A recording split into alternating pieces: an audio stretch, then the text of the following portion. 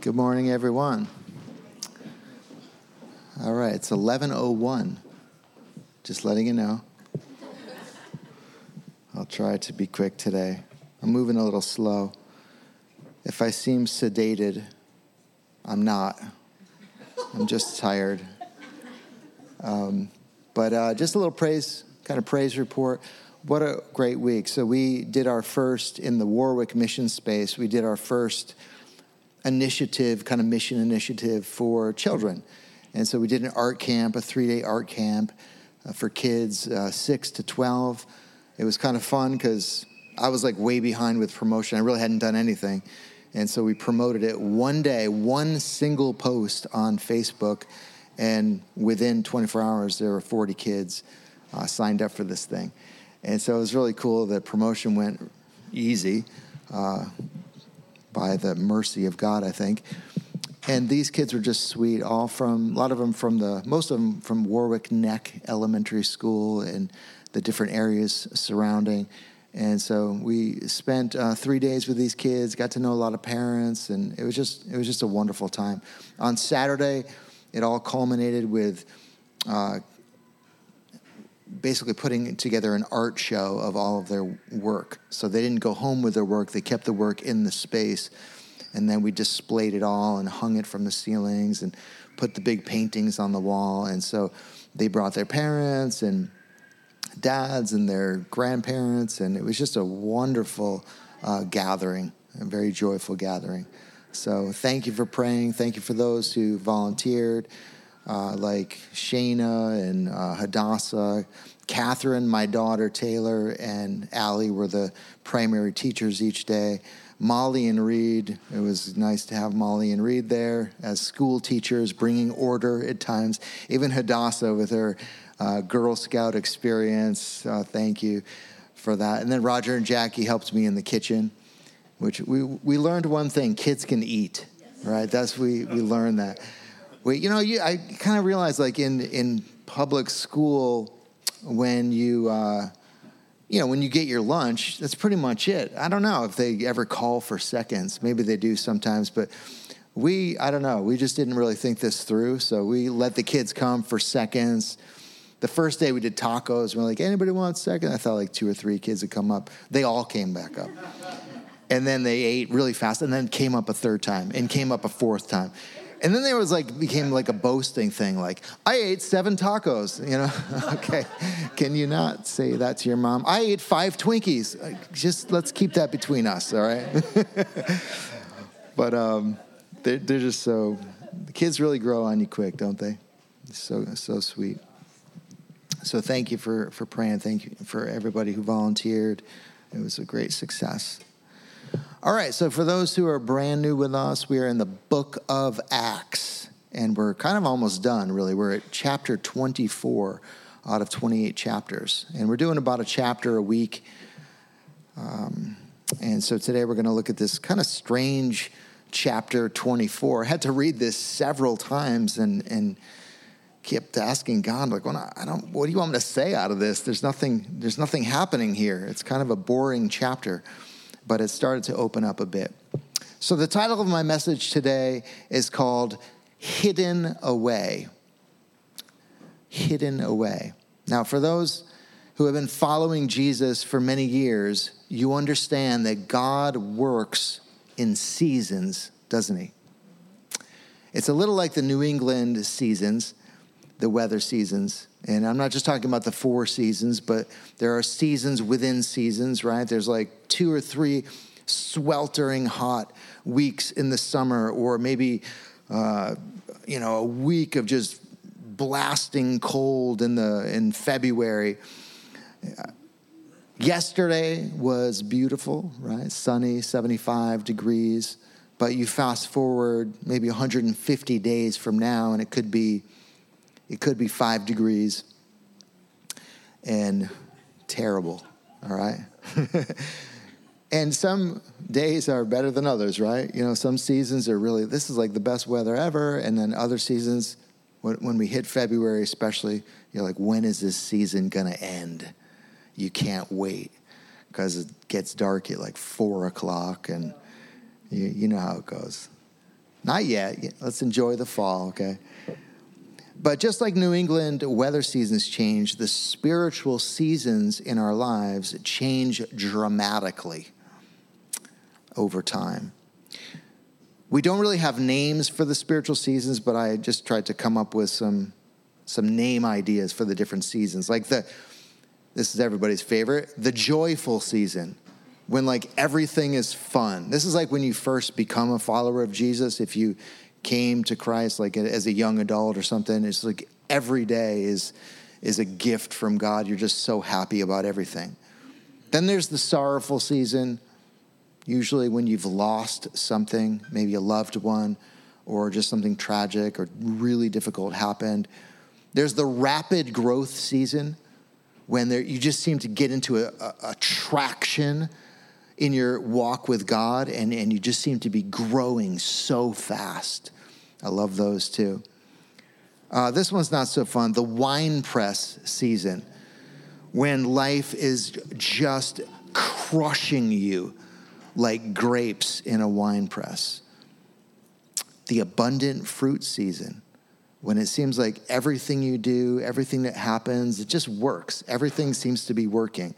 You have a conversation with somebody. You sit on an airplane, and you get to share the gospel with the person next to you, and they're just like totally open, like the Lord's opening their heart. I wish every season was the abundant fruit season. This is a bad one. The wandering season, when you just get off track, like the people of God for 40 years in the wilderness, just kind of how did I get here? We just kind of drift and get into a place of dullness. Then there's the weeping season. This is actually sounds bad, but it's actually good and productive. It's when, for whatever reason, I don't know if we could handle this like all the time, but for whatever reason, we are just overwhelmed with emotion over the lostness of people, over people around us that we love that aren't ready to stand before God. And the tears just flow. Then there's the busy season, where we are so ridiculously busy, we don't even have time to think or to reflect on our lives. I don't really like those seasons. They're kind of fun for a while. You feel like, I'm getting a lot done. But then you're like, why am I even doing all this?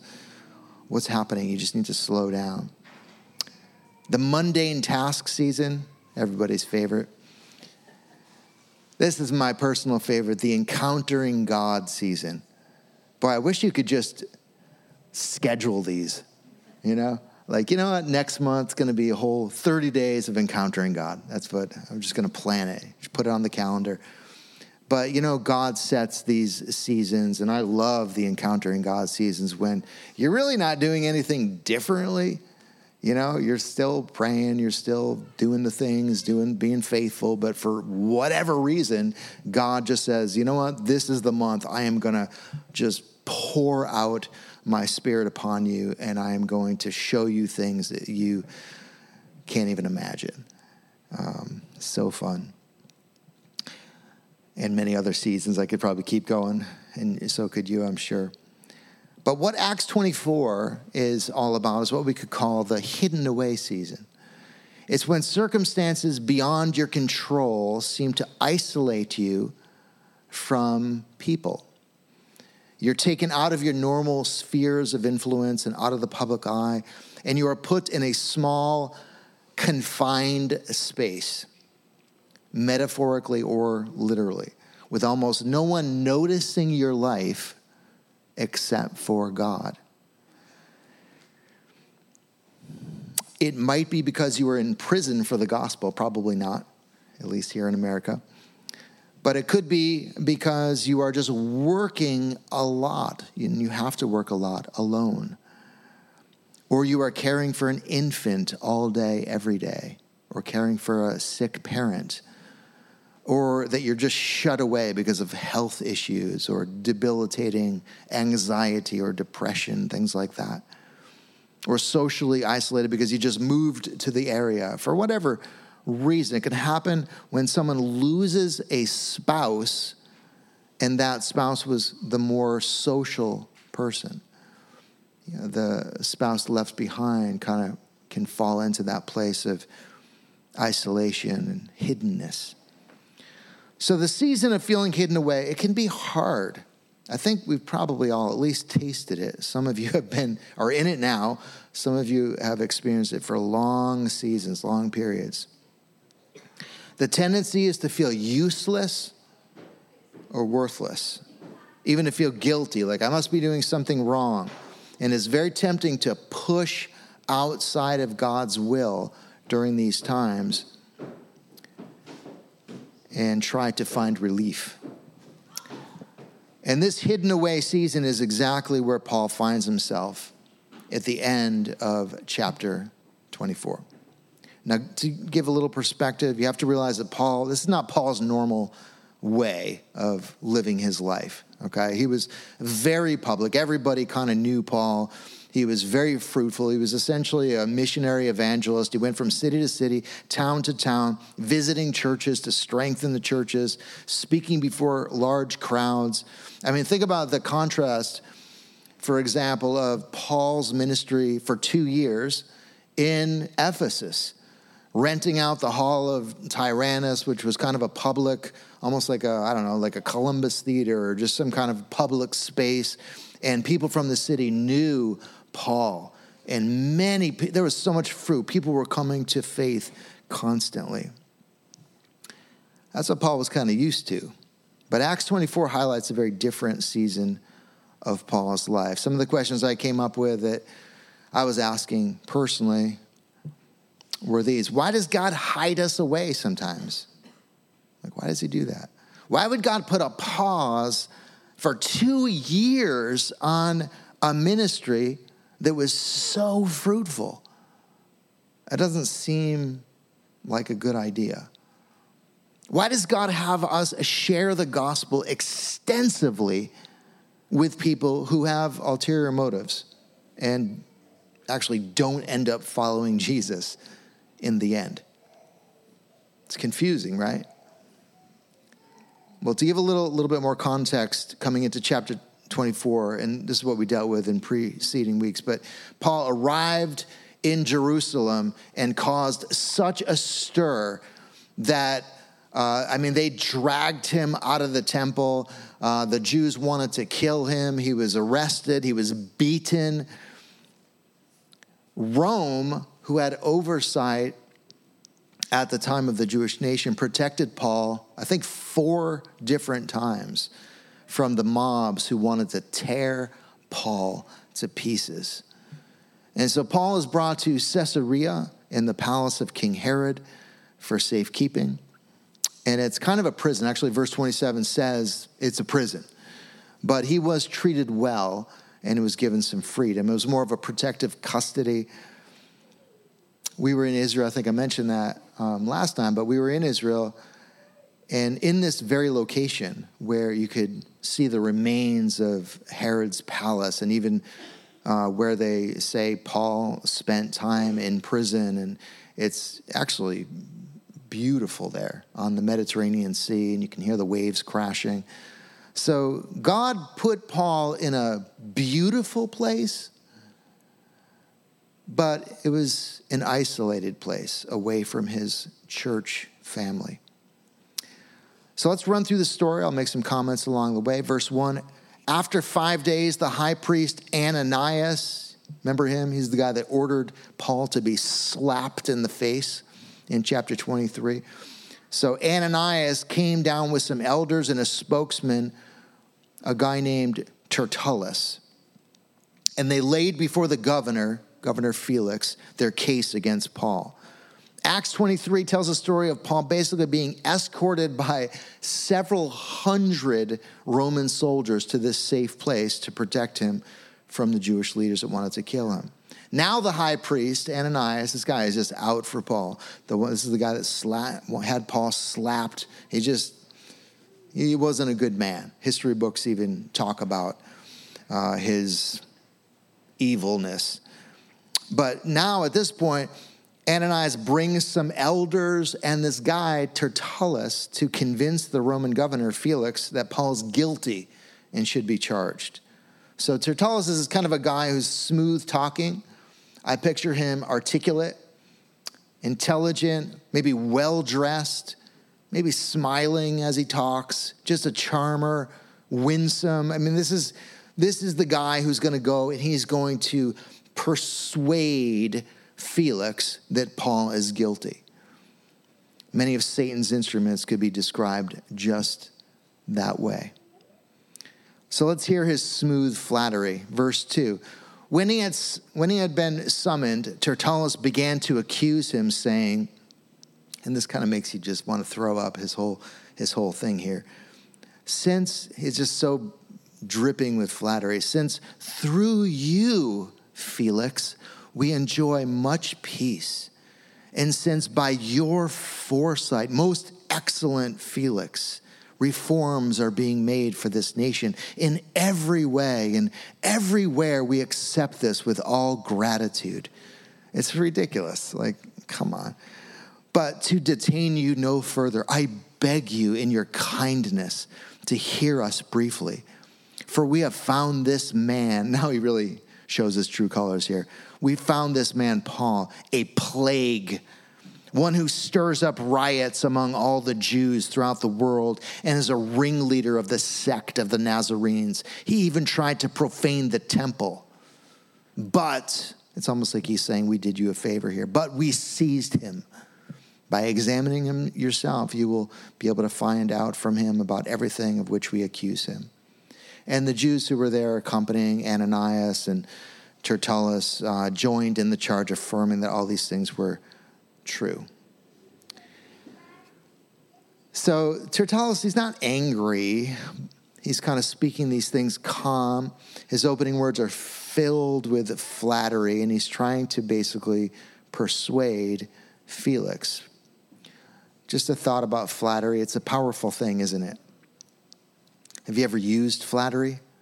How many have used flattery in your life? I'm waiting. Some of you, maybe you got a shoulder injury. You can't lift your. We kind of do it naturally, but it's actually kind of a powerful thing. When someone showers us with praise, even if we kind of know it's flattery, it skews our judgment. It makes us want to believe that everything the person says is true because we want to believe that all the nice things they said about us are actually true and that this person is credible. But notice how biting this man's words become, like a nasty little first-grade tattletale liar. He resorts to name-calling. He calls Paul a plague, a riot stirrer, a ringleader, a temple trasher. It's like, just calm down. But now it's Paul's turn. Watch the contrast here. Note how Paul uses the right amount of respect for the governor without employing flattery. And maybe Paul was kind of wisely highlighting how ridiculous Tertullus sounded with his flattery. He might have had that in mind. Verse 10, this is Paul. When the governor had nodded to him to speak, Paul replied, knowing that for many years you have been a judge over this nation, I cheerfully make my defense. That's it. That was the extent of his, it really wasn't flattery. It was just honor.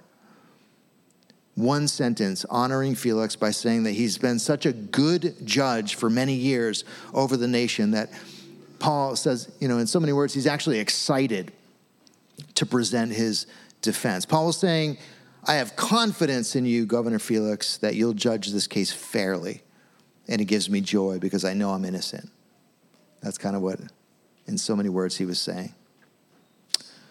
And Paul gives his defense. He says, you can verify that it is not more than 12 days since I went up to worship in Jerusalem, and they did not find me disputing with anyone or stirring up a crowd, either in the temple or in the synagogues or in the city.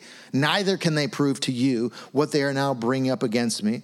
But This I do confess to you, that according to the way which they call a sect, I worship the God of our fathers, believing everything laid down by the law and written in the prophets, having a hope in God, which these men themselves accept, that there will be a resurrection of both the just and the unjust. So I always take pains to have a clear conscience toward both God and man. Now, after several years, I came to bring alms to my nation and to present offerings.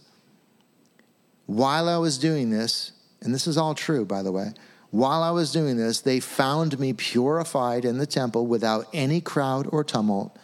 But some Jews from Asia, they ought to be here before you and to make an accusation should they have anything against me, or else let these men themselves say what wrongdoing they found when I stood before the council, other than this one thing that I cried out while standing among them.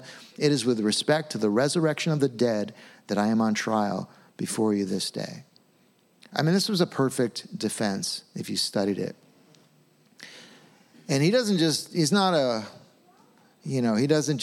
admit guilt. He doesn't just stand there and say nothing. I like that Paul uses his mind and he defends himself in this situation. And he was truthful to the core.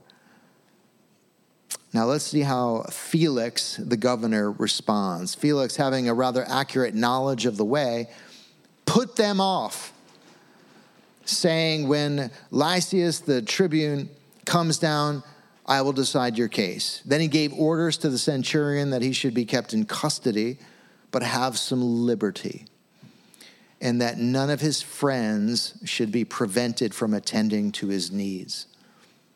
That was kind. So we have to commend Felix here for a moment. Despite a great effort on the part of the Jews to flatter and persuade him, he doesn't budge, right? He's firm. It actually says he put them off. This was a man who seemed to take justice seriously. I love that he not only protects Paul, but gives Paul some liberty in the palace. This probably meant something like a 2-year meal train, right? With just friends coming every day maybe and just bringing food. We're not sure if the friends could come and interact with Paul. I don't think they could. We're not totally sure, but it seems like probably it was a prison. So probably they just dropped things off, books, paper, pens, things like that Paul needed. So that was a kindness that Felix gave to Paul. So he was in prison, but Felix was kind to him in prison. Now, verse 24 says, after some days, Felix came with his wife, Drusilla, who was Jewish, actually, and he sent for Paul and heard him speak about faith in Jesus. And as he reasoned about 3 things, righteousness and self-control and the coming judgment, Felix was alarmed and said, go away for the present. When I get an opportunity, I will summon you, in the future. Verse 26, at the same time, key phrase there, at the same time he was interested in the gospel, at the same time he was hoping that money would be given to him by Paul.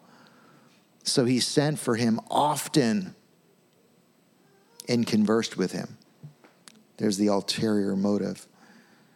When 2 years had elapsed, Felix was succeeded by Porcius Festus and desired to do the Jews a favor, and Felix left Paul in prison. Now, I think Felix was a pretty decent ruler, relatively speaking. He seemed to handle Paul's case with justice. He wasn't swayed by flattery. He was merciful. He was kind toward Paul. Interestingly, Felix was married to a Jewish woman. So reading in between the lines a little bit, I kind of imagine Felix and his wife having a lot of discussions about Paul. Like, why do the Jewish leaders want to kill Paul? Like, what's the deal with that? And I think there was some curiosity in Felix and in Felix's wife. The whole thing intrigued them enough to have this prisoner, Paul, come. I don't know if maybe they had meals with Felix and his wife, but it's kind of a big deal, right? I mean, this is like a prisoner being taken out of the prison chamber frequently to have conversations with the ruler over the whole region and his wife. Paul is basically hanging out with the governor and his wife. Now, typical Paul, he holds nothing back, right? He talks about righteousness, self-control, and the judgment to come. I'm just going to touch on each of these briefly, just so we have an understanding of what he's talking about. To elaborate, I think probably when it says that he was talking about the righteousness of God or righteousness, probably things like that the Bible really teaches and the gospel teaches that none are righteous, right? That was the message. No one is good enough or just enough to qualify for acceptance with the Lord God. And Paul likely told them something like this: for our sake, he made him, Jesus, to be sin who knew no sin, so that in him we might become the righteousness of God. This may have been the part of the message of Paul that kind of alarmed Felix, right? Especially for people who are good morally, compared to others at least. This is the thing with the gospel. In view of God, we're all sinners. We're all filthy. Even our best works and our best righteousness is all filthy works, before a holy God, because he's so holy. But compared to one another, some people are just kind of more moral than other people. Some people don't break the speed limit. Some people just, I don't know, they're just kind of good people. They help people. They help their neighbors. They don't lie. They don't cheat on their taxes. Some people are just moral people. But the gospel says nobody's moral enough to qualify for heaven. So that for somebody who's like a sinner and kind of loves their sin and is kind of worse than most people, that's an easy message. Yeah, I'm a sinner. Like, duh. I'm definitely not qualified to inherit the kingdom of God.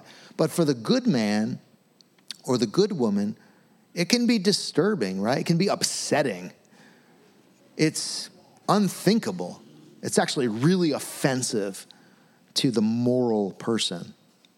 And that could have been what caused Felix to back away. How can you say God wouldn't welcome a nice person like me into the heavenly dwelling?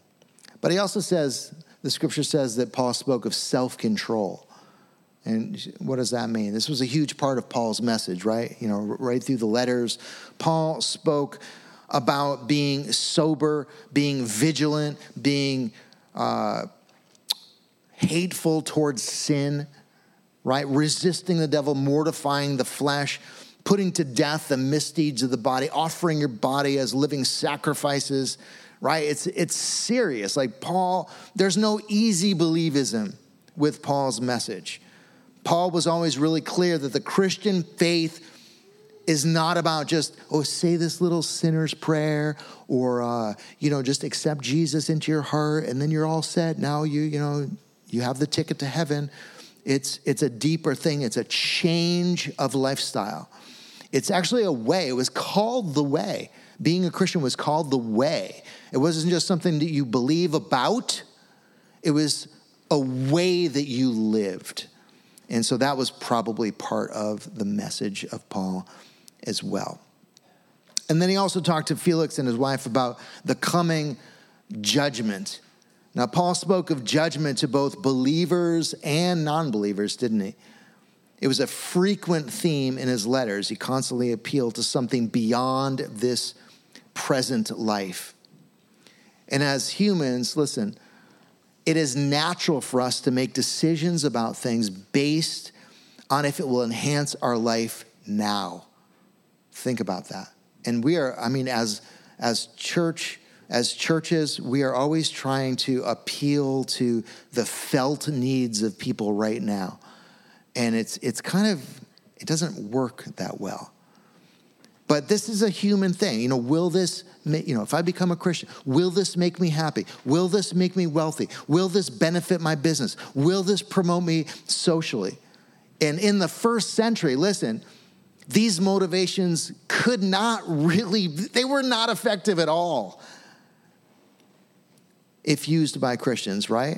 Because the reality was that if you decide to follow Jesus and identify with Jesus, it would mean social suicide, and it could mean imprisonment, and it could mean beating, and it could mean that you get dragged out of your house and separated from your family. It could mean that you're going to end up in an arena with people screaming and cheering as you're devoured by, let's not get too graphic right now, but because I see some kids in the room, but the things that happened in the first century with Nero, for example. So Paul's appeal was not like, oh, come to Jesus, it's going to make your life so wonderful. Yes, it does. We have the joy of God, the assurance, the peace of God. But there was this appeal to something further beyond this present world. Yes, following Jesus may get you killed, but it is the only way to have confidence on the day of judgment. And of course, he was just echoing what Jesus said, right? Jesus said, what would it profit a man if he gained the whole world, like all the pleasures that King Solomon had, and more, if we gained everything we ever would want or dream in this one lifetime? What would it profit us if we gained everything and yet, in the end, lost our soul? So Paul preached judgment. And you get the idea that Felix maybe didn't know what he was getting into. This is so interesting. Maybe he was inquiring about the Christian faith. It just kind of seemed interesting. Paul seemed like just a charismatic person, interesting character. And I think Felix was just a nice guy with maybe some natural interest in religion. But the message of Paul started to touch a nerve. Has that ever happened to you? Like maybe for those of you who have tried to share the gospel with someone and they seem really interested, right? They're like, oh, how'd you get into that? They're asking you all these questions. And then you start to get, closer to sharing the actual message. And it's like, whoa, okay, I don't want that. And they just shut down, they close, they back away, they pull away. It can touch a nerve. What's interesting, though, is that Felix kept inviting Paul back, didn't he? Why? Well, it seemed like there was a couple different motives going on there, right? Felix maybe was genuinely interested, I guess, in the gospel. And it was pricking his heart. It was affecting him in some way. But he was also hoping that he could get some money. I don't know why he thought Paul had money, but maybe because Paul had so much influence and knew so many people. But he wanted to, he was hoping that he would kind of squeeze Paul for some kind of sum of money in exchange for his favor. Sadly, we have no record of Felix becoming a follower of Jesus. Seems like Paul spent countless hours with this guy and he never gave his life to Christ. And many of us can relate to that, right? Some of us have spent years sharing the gospel with certain people, and they're probably further now than they were 10 years ago when you started sharing the gospel with them. It's heartbreaking. And this was the experience that Paul had. Now, as I end this message, I want to circle back to some of my opening thoughts and questions about seasons. So here, Paul spends 2 full years in Caesarea, basically witnessing to a guy who just wanted to get money from Paul. That seems like a waste, right? All of Paul's public ministry ceased. Think about this. He wasn't preaching in the open marketplaces. He wasn't healing people. He wasn't raising anybody from the dead. He wasn't visiting churches and ministering in power as he was kind of accustomed to. Paul was hidden away by God for 2 years, sharing the gospel over and over with a guy who secretly just wanted money from Paul. And again, the questions in my mind are like, what is happening here? Why does God hide us away sometimes? Why would God put a pause on Paul's fruitful ministry and put him in this place for 2 years? Why does God have him share the gospel with somebody who's not going to receive it over and over and over and over? There's a little verse in the book of Isaiah where God says, and some of the songs connected well with this morning, "My ways are not your ways." Have you heard that? We just don't always understand why God orchestrates things as he does. I mean, I have a lot of questions. Here's just a few of them. For example, why did God let John the Baptist be killed? I mean, Jesus said he was the greatest man who ever lived. It seems like he would have been like an incredible force to advance the kingdom of God. The guy's beheaded at like 33 years old. Never gets to really follow and be part of the church.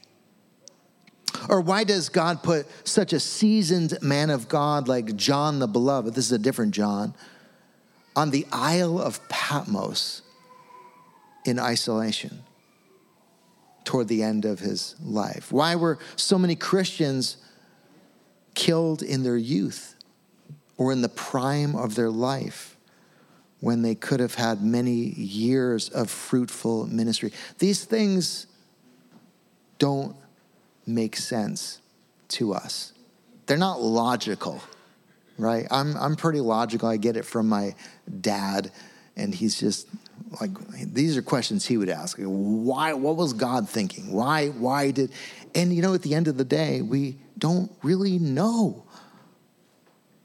a lot of the answers to these questions. But we do know that what God does in the secret places when he has us shut away in isolation is for a good purpose. It is in the hidden away season that God purifies our motives.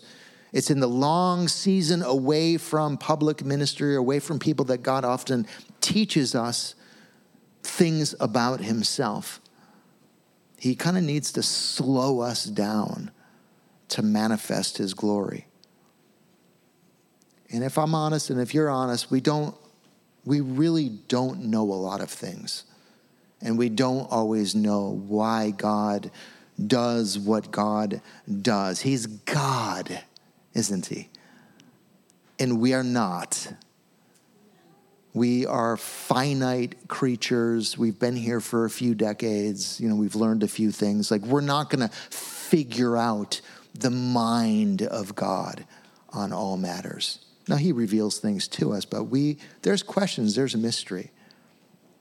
But we can fully trust that he has good reasons, and we can trust his character, and we can trust his timing. So if you find yourself, and I close with this, hidden away in a season of isolation or fruitlessness, know that the Lord has orchestrated this season for his purposes. Instead of focusing, like we often do, on wanting to get out of the season and get to the joyful season, get to the abundant fruit season, get to the fun parts of life, instead of just wanting to get out of where you are, focus on being faithful within the season. You might feel like your season of being hidden away is a waste of time. It is never a waste of time. Nothing is wasted in God. Each season plays a role in shaping us. Each season is essential in the overall mark we leave in this world. So be patient, be faithful, and trust God always. Don't try to fight or try to fly away from the confined place that God may have you in certain times, but relax in the sovereign plan of God. Amen? Amen. Let's pray. Father, so much easier to say these things than do them. Lord, I pray for all of us that we would not try to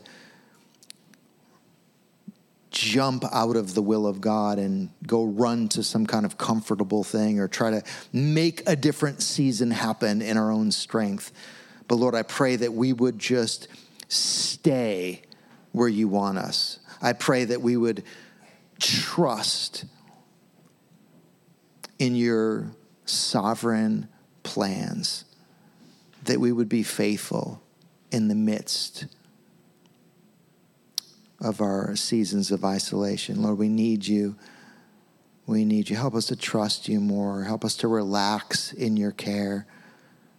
And Lord, I know you don't forbid us from asking questions. It's okay to ask questions. But I also pray that that would be tempered with just a rest. Because we're never going to get all of our questions answered. And we will never exhaust all of our questions in this life. But Lord, be our Father, and may we just trust in you, that you know what you're doing. You know what we need, when we need it for each season of our lives. And we pray this in Christ's wonderful name. Amen. Love you guys. Sorry if I wasn't as energetic as I usually am, but I'm so physically tired. Mainly I'm tired because of all the paint that was splattered all over the mission space, all over the tile floor, and just from being on my hands and knees scrubbing with one of those green scrubby sponges. Like every muscle in my body is sore. So it was more of that. The kids themselves didn't really wear me out. Anyways, love you guys. Have a great day. Have a great week.